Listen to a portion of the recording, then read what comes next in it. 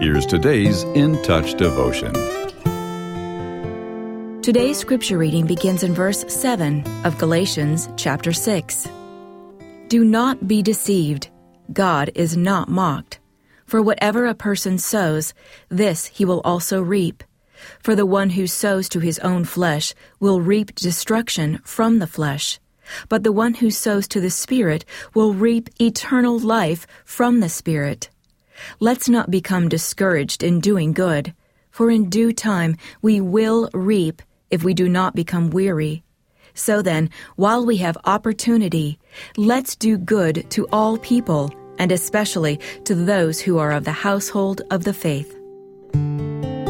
Satan wants us to believe the lie that our actions have no natural results or consequences. But the truth is that you can't rebel against God without reaping the fruit of that choice later. And if you're a believer, you also can't obey God without eventually receiving His blessing. The choices you make are the seeds you plant, and they determine the kind of crop you're going to harvest in the future. The heart of this principle is that all our choices are important. How we think and act matters. At some point, we have all made choices we've regretted.